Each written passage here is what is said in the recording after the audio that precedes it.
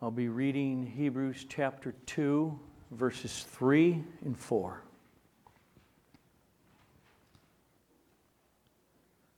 How shall we escape if we neglect such a great salvation? It was declared at first by the Lord, and it was attested to us by those who heard, while God also bore witness by signs and wonders and various miracles, and by gifts of the Holy Spirit distributed according to His will.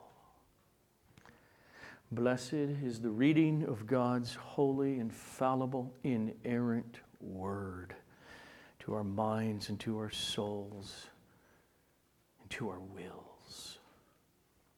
Holy Father, help me teach. Protect me in it that I not misrepresent this text or any other text, but unfold what's there. And as Bob prayed, cause our hearts to love the truth, to love the facts, to love the person of your Son evermore. In His precious name, amen. Amen. Okay, if you remember last week, we mainly concentrated on the first 2.5 verses of this paragraph, which is all about the greatness of the gospel, the greatness of salvation. Therefore, pay very, very close attention to it. This morning, the point of verses 3 and 4 is that our salvation is not only great, but it is true. And that's huge. What I mean is this. Neverland is great news to a child, but it's not true. And therefore, in reality, it's not actually great.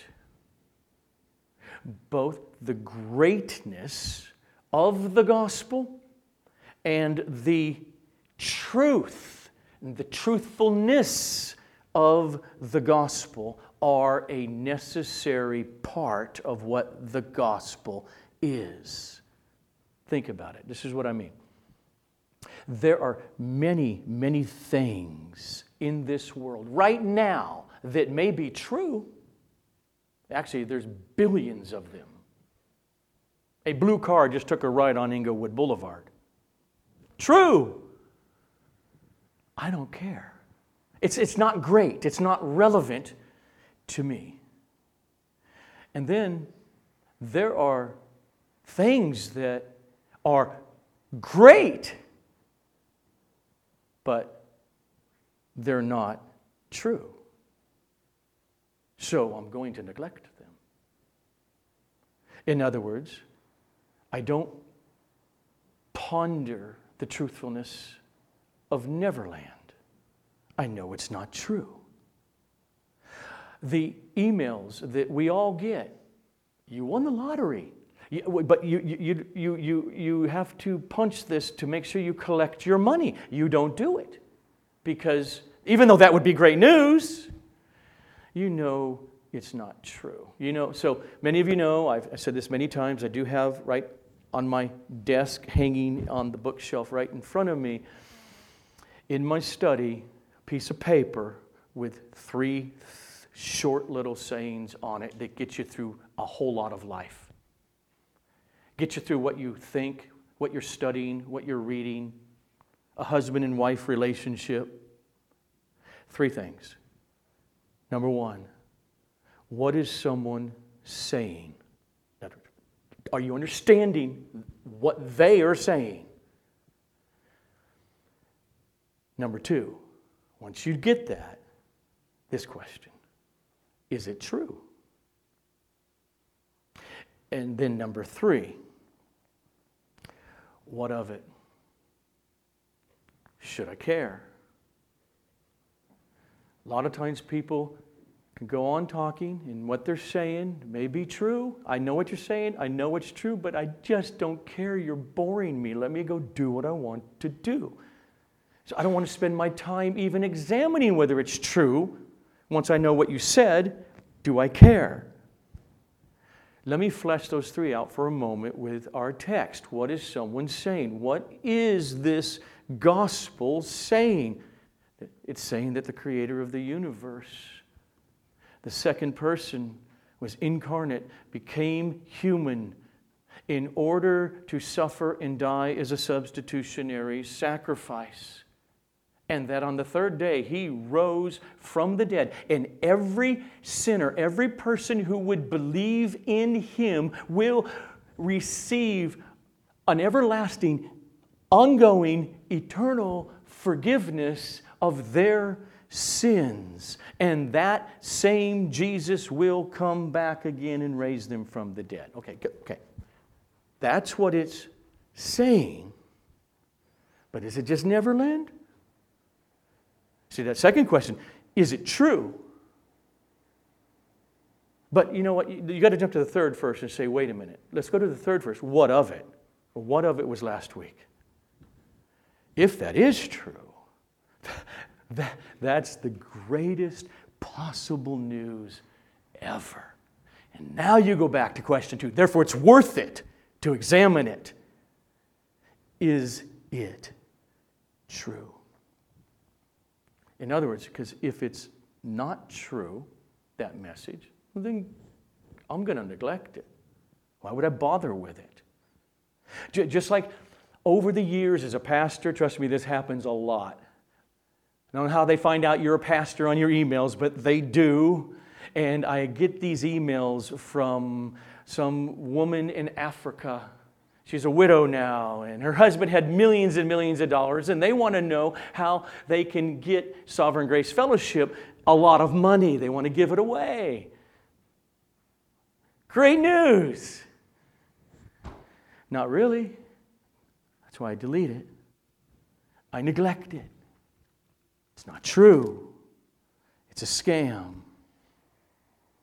Hebrews chapter 2, verses 3 and 4 is saying to the readers, and it's saying to us, that there has been more than sufficient witness of the truth of the gospel for people to therefore change their whole lives by being convinced by that testimony of eyewitnesses, so that, as the text says, they won't neglect it. They will put their whole life in it. So let's go to the text and see how the author does this. Begin in the middle of verse 3. It's the gospel, this great salvation was declared at first by the Lord. Now, by the Lord is referring to Jesus' earthly ministry as he taught, as he healed, as he preached the kingdom of God, as he suffered and died and rose again, just as he himself, in the presence of many, foretold that he would do. So it was declared at first by Jesus, and then verse 3 goes on to say, and it was attested to us by those who heard. So first the author puts himself in the same category as the readers. Together, he was one of those second-handers hearing the eyewitnesses testify to the gospel. And then he mentions that other group. By those who heard. Heard what?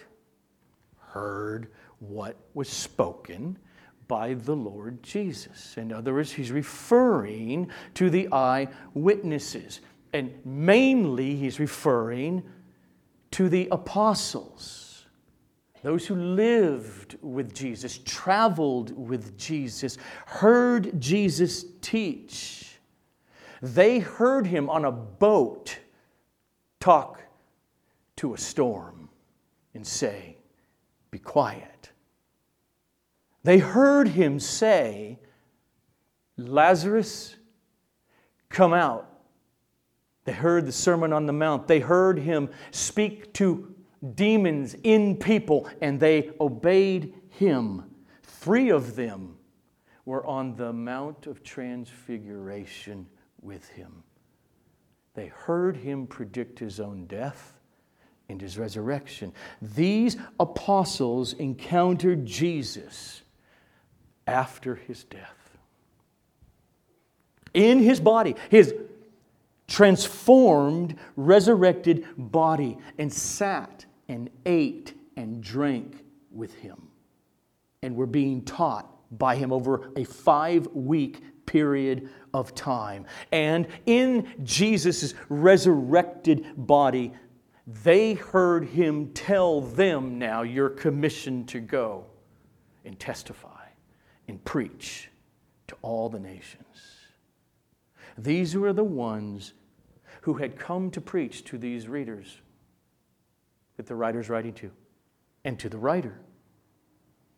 They are the eyewitnesses of the historical account of Jesus.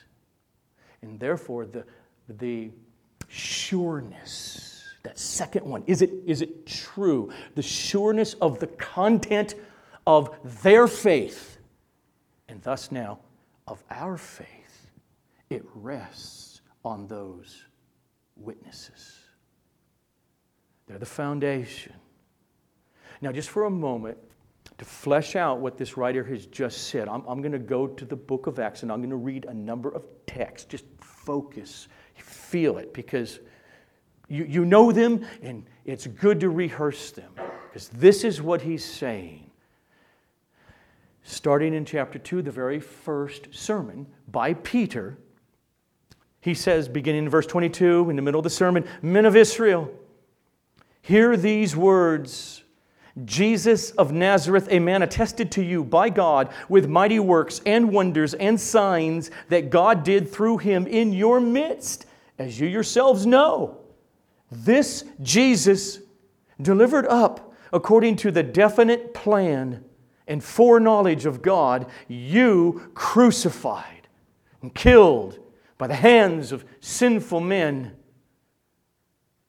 God raised him up, loosing the pangs of death." Another sermon in chapter 2 of Peter's. "David foresaw and spoke about the resurrection of the Christ, that he was not abandoned to Hades, nor did his flesh see corruption. This Jesus God raised up, and of that we all are witnesses." In Acts 3, Peter preaches, "The God of our fathers glorified his servant Jesus, whom you delivered over and denied in the presence of Pilate when he had decided to release him. But you denied the holy and righteous one and asked for a murderer to be granted to you. And you killed the author of life, whom God raised from the dead.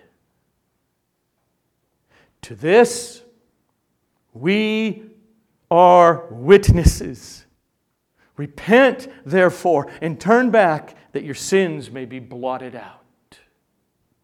In chapter 10, Peter preaches in Cornelius' house. "You yourselves know what happened throughout all Judea, beginning from Galilee after the baptism that John proclaimed, how God anointed Jesus of Nazareth with the Holy Spirit and with power. He went about doing good and healing all who were oppressed by the devil, because God was with him. And we are witnesses of all that he did, both in the country of the Jews and in Jerusalem. They put him to death by hanging him on a tree. But God raised him on the 3rd day and made him to appear, not to all the people, but to us who had been chosen by God as witnesses, who ate and drank with him after he rose from the dead. Paul preaches in the synagogue in Acts 13. For those who live in Jerusalem and their rulers, because they did not recognize Jesus nor understand the utterances of the prophets, which are read every Sabbath, they fulfilled them by condemning him. And though they found in him no guilt worthy of death, they asked Pilate to have him executed. And when they had carried out all that was written of him, they took him down from the tree and laid him in a tomb. But God raised him from the dead. And for many days, Jesus appeared to those who had come up with him from Galilee to Jerusalem, who are now his witnesses to the people. Okay, feel it? That's what the author means in our text when he says, it was declared at first by the Lord, and it was attested or confirmed to us by those who heard. And then, verse 4 of our text, God himself now is the testifier, the witness. As they preached this gospel of first-hand eyewitness accounts, as they did that, they attested to us while God also bore witness by signs and wonders and various miracles and by gifts of the Holy Spirit distributed according to his will. So the progression is Jesus preached the kingdom and he did his work. He acted and suffered and died. And the apostles, as eyewitnesses, took it and mediated that now to these readers. And God bore witness to the apostles' preaching by signs and wonders and various gifts distributed.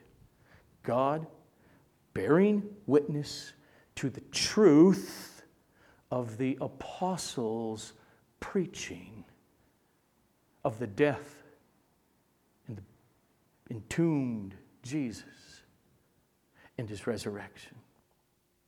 Just again, a taste of the early church that Luke gives us. In chapter 2, remember, Ananias and Sapphira drop dead, and then the text says, and fear came upon every soul, and many wonders and signs were being done through the apostles. In chapter 4, we read, and signs and wonders are performed through the name of your holy servant, Jesus. Chapter 5, now many signs and wonders were regularly done among the people by the hands of the apostles. Chapter 6, and Stephen, full of grace and power, was doing great wonders and signs among the people. In chapter 9, Peter put them all outside and knelt down and prayed. And turning to the body, he said, Tabitha, arise. And she opened her eyes, and when she saw Peter, she sat up. In chapter 13, and now, behold, the hand of the Lord is upon you, and you will be blind and unable to see for a time, Paul said to the magician. And immediately, mist and darkness fell upon him, and he went about seeking people to lead him by the hand. And finally, in chapter 14 of Acts, and so they, Paul and Barnabas, remained for a long time, speaking boldly for the Lord, who bore witness to the word of his grace, granting signs and wonders to be done by their hands. So So when the apostles came to preach and to witness to what they had seen and heard, God enabled them to do miracles. And He poured out the Spirit, and the Spirit within people distributed various Holy Spirit gifts as a further confirmation of their message. And so, those who heard Him are a group of witnesses. And all of those witnesses give to us a firm, solid foundation of our faith in God's great salvation. That's the text. Now, having said that, what are we to make of the entirety of verses 1 to 4 of Hebrews 2? The whole process. Don't neglect it. You must pay much closer attention. You were convinced by their testimony. You changed your life because of it. In other words, how do these historical, first-hand eyewitness testimonies produce in a sinner a conviction that that's the truth of the gospel? So that that person will be one of those in this text who pays very close attention and does not neglect it. That's a big question. Because of what we all know about us as human beings and the human race. I mean, for instance, many of us watched hours on end of testimony from one degree or another, firsthand, forensic testimony, etc., during the O.J. Simpson trial. And rational people were convinced of the truth. O.J. Simpson murdered these two people. Simple, but not so, because there were 12 other people who, getting together, decided together, not enough evidence. Not guilty. There is much more, not just there, in all of life, in all of us as human beings, much more going on than the mere, I'm a robot, is this true, is that not true? So the reality is, as we know, there are many, many, many people over the last 2,000 years who then hear the testimony, they hear the evidence of the gospel that's proclaimed to them, and they are not persuaded. They don't believe that salvation is real or great. And then there are others, like you, who hear it, and you believe it's real, and you believe it's great, and it wonderfully controls your life.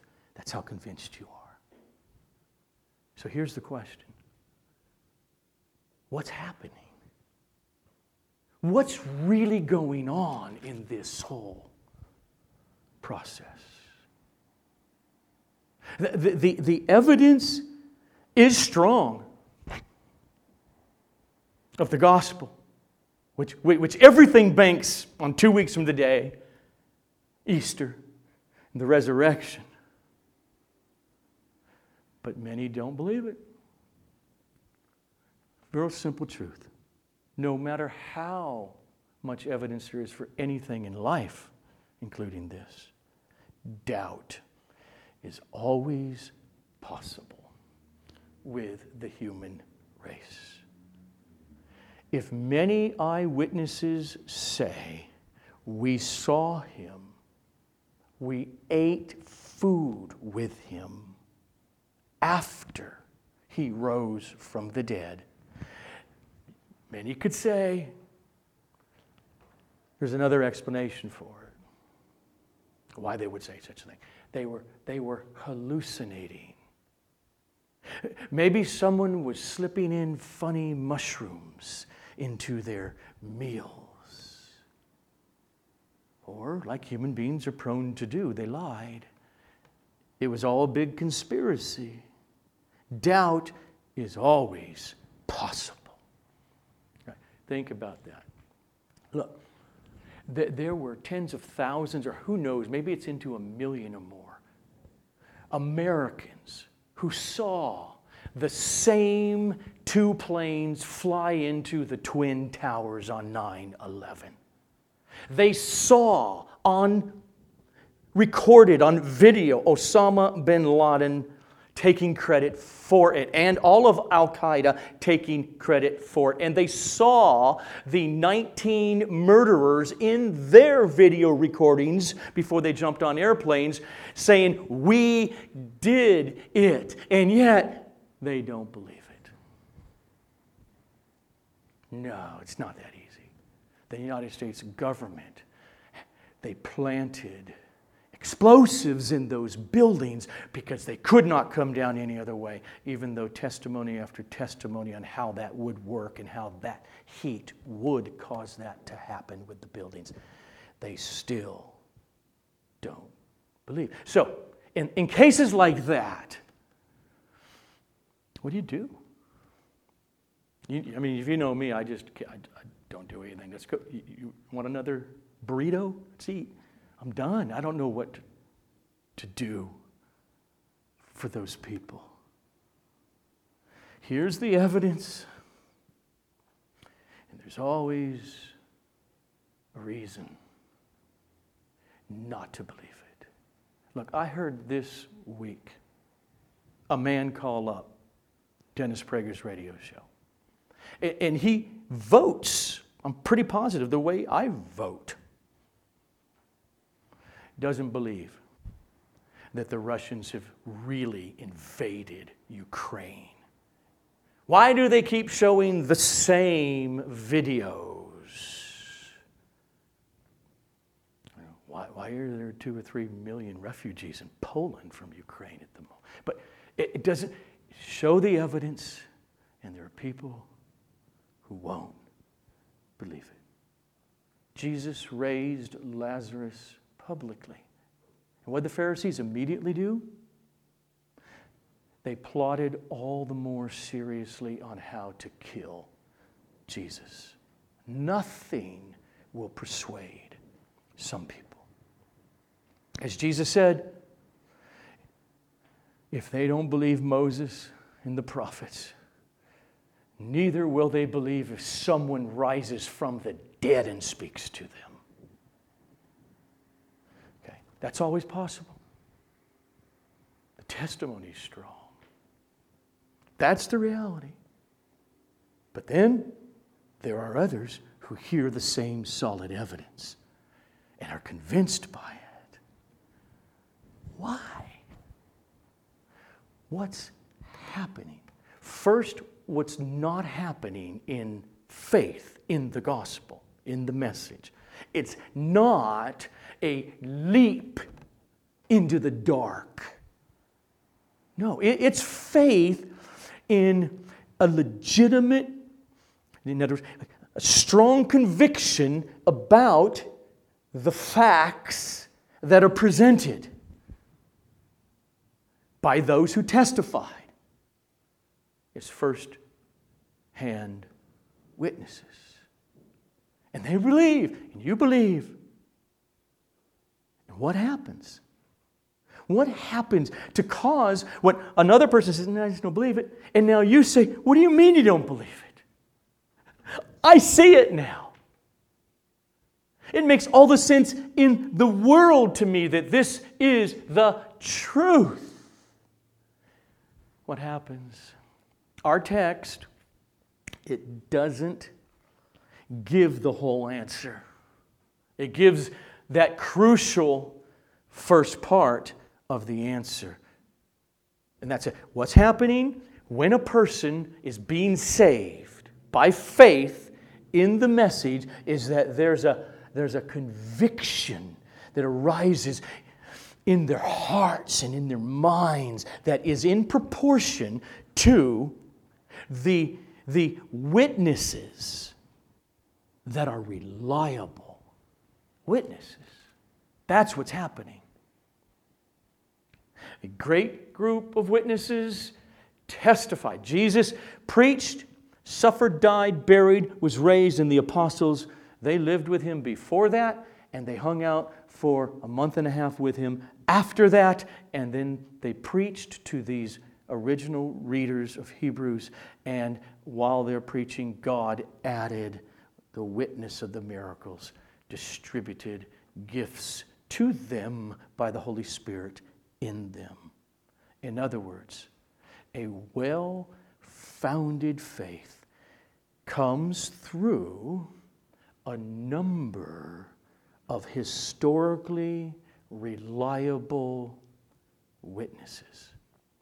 And that's why the writer says in our text, how shall we escape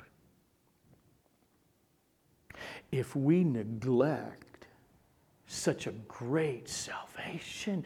It was declared at first by the Lord Jesus, and then it was attested to us by the apostles, by those who heard, while God also bore witness by signs and wonders and various miracles and by gifts of the Holy Spirit distributed according to His will.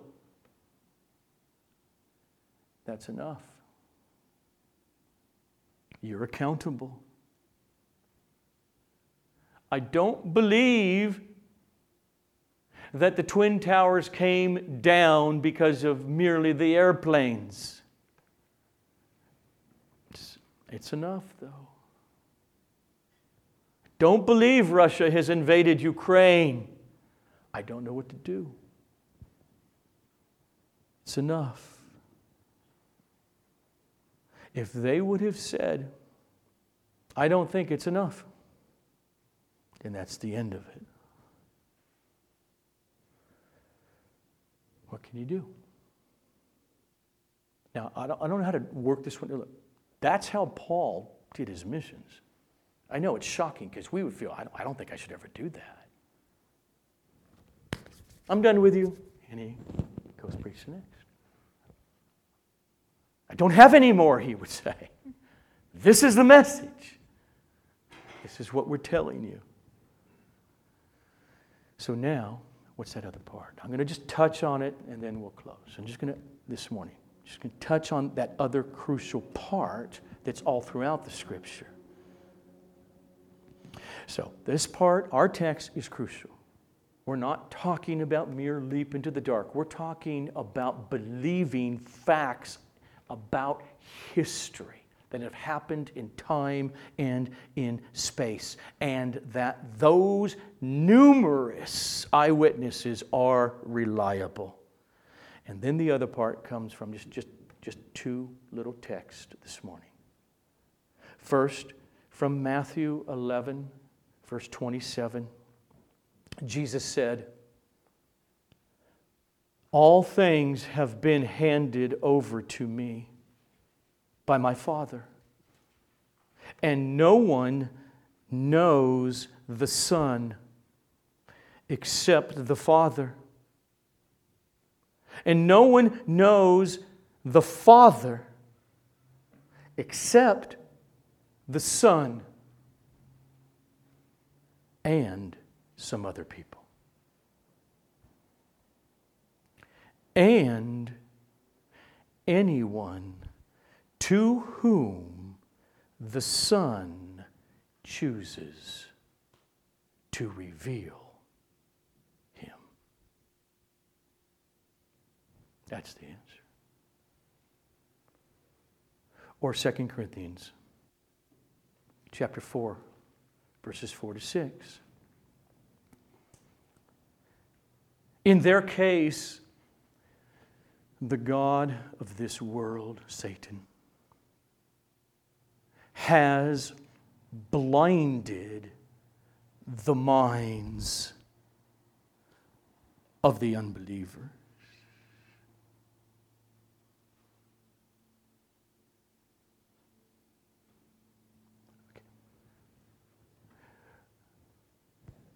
The climate in 1995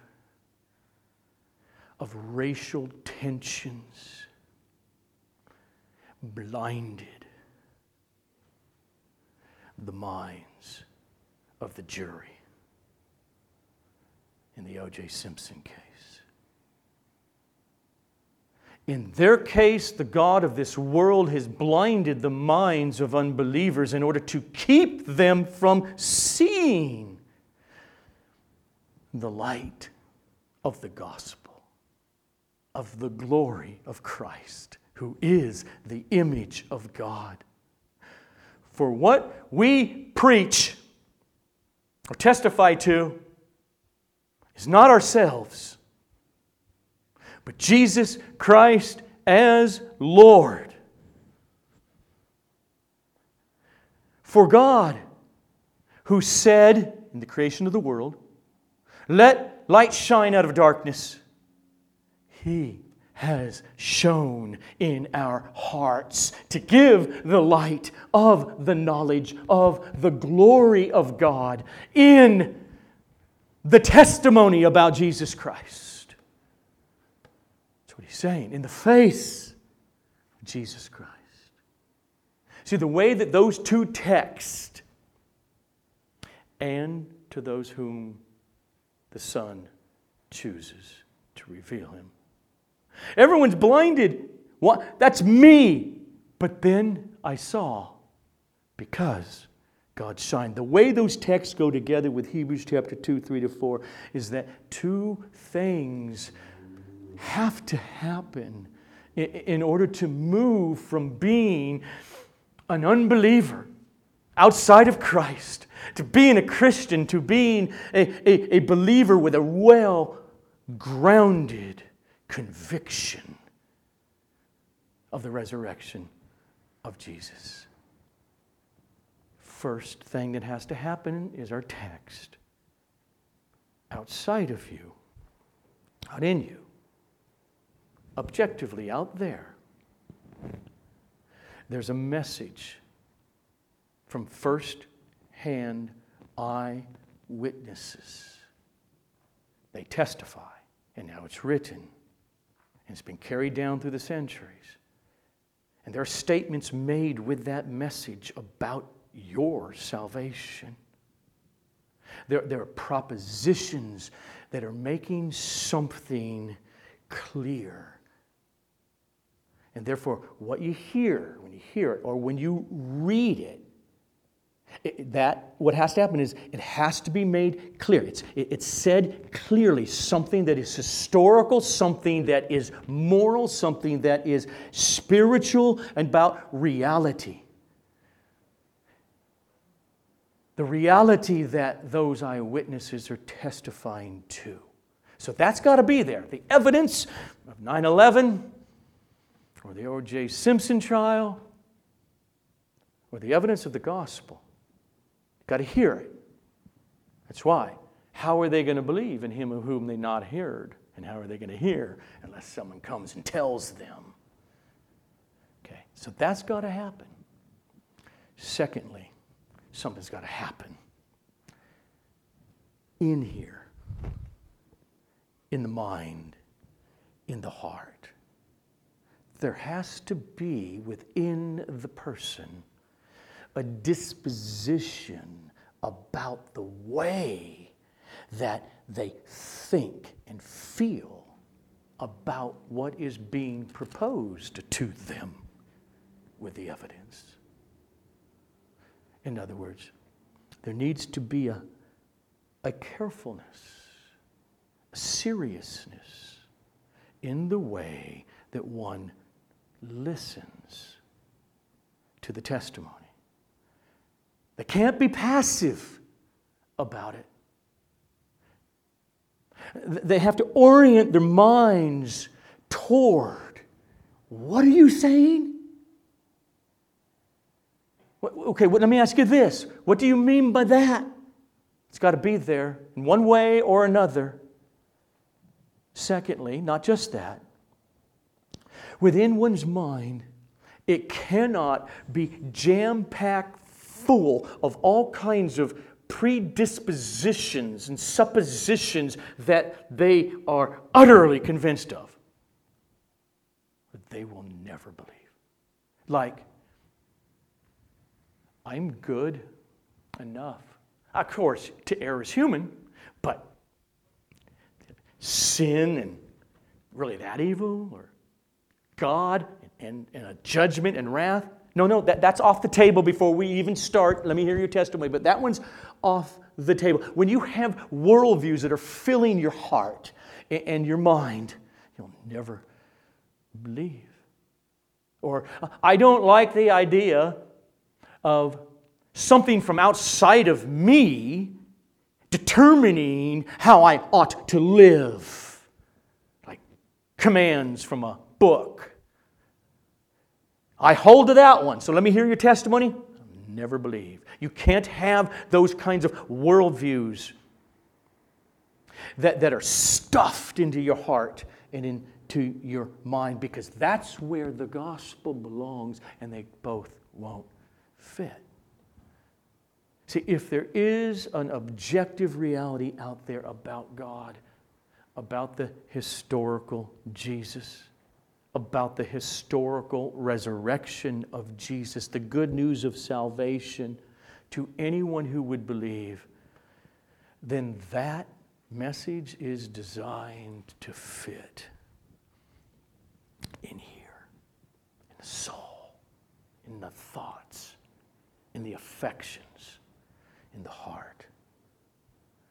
But if that space where it's designed to go is already cluttered with a love for this world and deceptions about what reality is, then the testimony of reliable eyewitnesses, as clear as it could be, as true as it is, and as beautiful it is, the person will say, it doesn't persuade me. It's not the problem of the testimony, of the evidence that's given. It's all the stuff that's within them, in the place where that great salvation testimony is supposed to fit. And so, thirdly, what needs to happen is a humility. A humility that comes to place and says, I might not have all of life figured out. I might have something new to learn. It's possible I might need to be saved from a judgment that is to come.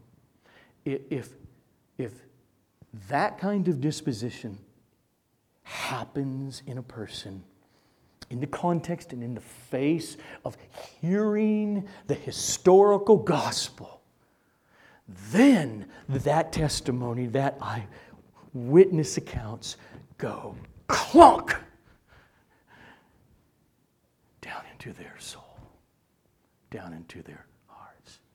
And thus faith, conviction about this great salvation is alive in them. The problem with all of us is that we were all born with a disposition to resist the truth of God. None of us were born a blank slate. We're all born as children of God's wrath because we're sinners. Not because we sinned because we're sinners. And because we're not a blank slate, no one is purely objective. We will not be persuaded at all necessarily before reason and facts and reliability, because every single human being since Adam is broken with agendas stuffed in here. We are all what Romans 1 says that we are. For the wrath of God is revealed from heaven against all ungodliness and unrighteousness of men who, by their unrighteousness, suppress the truth. And so unless God mercifully changes our hearts in the hearing of the gospel, we won't be convinced and believe and be saved. Hebrews chapter 2, verses 3 and 4 is saying that the eyewitnesses, they have done their part. The historical, the moral aspects of it, and its rational, the spiritual reality that they proclaim of God's great salvation, it has been relayed. And we have their writings, and it's in the book. And any lack of persuasion or conviction on the part of any of us, any neglect of this great salvation by human beings, is owing to our sin, suppressing the truth. We are the ones who need to be changed. The testimony is more than enough. We need a new disposition. And that's what the miracle of new birth is. Nicodemus, I know you ain't seeing it right. But unless a person's born again, they can't see the testimony the way they're to see it. They cannot see the kingdom of God that I've come to preach. They cannot enter it, Nicodemus, unless first they are born again. Or God miraculously changes by the infusion of Himself by the Spirit into their heart, and new desires arise. See, that's why the Apostle Paul says, this is how it works in his missions, in his preaching. In 1 Corinthians 1, beginning with verse 22, we go about and we preach. What do? We relay the message of Jesus, fulfillment of the Scripture. Those who lived with Him and walked with Him, and the things He said, and His death and burial that they saw, and His resurrection from the dead, those texts that I just read to you a number of minutes ago. That's what we do. And all kinds of people say, O.J. Simpson's not guilty. That's what they do. Here's how he put it. For Jews, They demand signs. Greeks seek wisdom. And Paul says, sorry, we're not your man. It's not what we're about. We have a message. We're testifying to something. That's what we're about. For Jews demand signs and Greeks seek wisdom, but we preach Christ guillotined to death, crucified. And it's a stumbling block to the Jews. Fall flat on their face in unbelief. And it's foolishness to the rest of the world, all the non-Jews, the Gentiles. And no one believes. That's his point. Except for the next verse. But,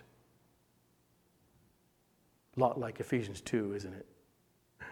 But God, being rich in mercy because of the great love with which He loved us, even when we were dead in our trespasses and sins, He, out of the blue, as Jesus said, the wind blows, Nicodemus. You don't know where it came from. Or all of a sudden, you were raised up with Christ. Or this text, it's a stumbling block to Jews. It's foolishness to Gentiles. But to those who are called, God calls. But to those who are called, all of them, both Jews and Greeks, Christ to them is the power of God and the wisdom of God. What a gospel. What mercy to undeserving sinners if we find ourselves believing. That's why we're preparing our hearts right now to eat the bread and drink the cup. Because it is the blood shed for this new covenant, which was promised through Jeremiah the prophet. It won't be like the old covenant when you're left dead in your sin. The new covenant, by definition, is that I will give you a new heart and a new mind I'll put in you, and I will cause you to obey my commands. We come into seeing and being justifiably with good, solid evidence and grounds by the witnesses. We come to that by that miracle. And we taste and we see what our writer says. What a great salvation. And so, sovereign grace, let us go on continually paying close attention to the testimonies, to this message of the gospel. Praying, God, constantly today again. Oh, my heart, it's getting hard. Soften it. Oh, Lord, clear out my mind from all the clutter of the world so that I can see and enjoy and pay much closer attention to what we've heard. Because this message was declared at first by the Lord Jesus. And then it was testified to and confirmed by those who heard. Let's pray. Oh, Father, we thank you for the gift of your Son. And oh, our Lord Jesus, we thank you that you came and humbled yourself. And you thought it not wrong to come and become one of us and to suffer and to die for us. Oh, it is our joy to eat your flesh and drink your blood, to take all of who you are into ourselves through the message of your servants, the apostles, to the glory of your holy name. Amen.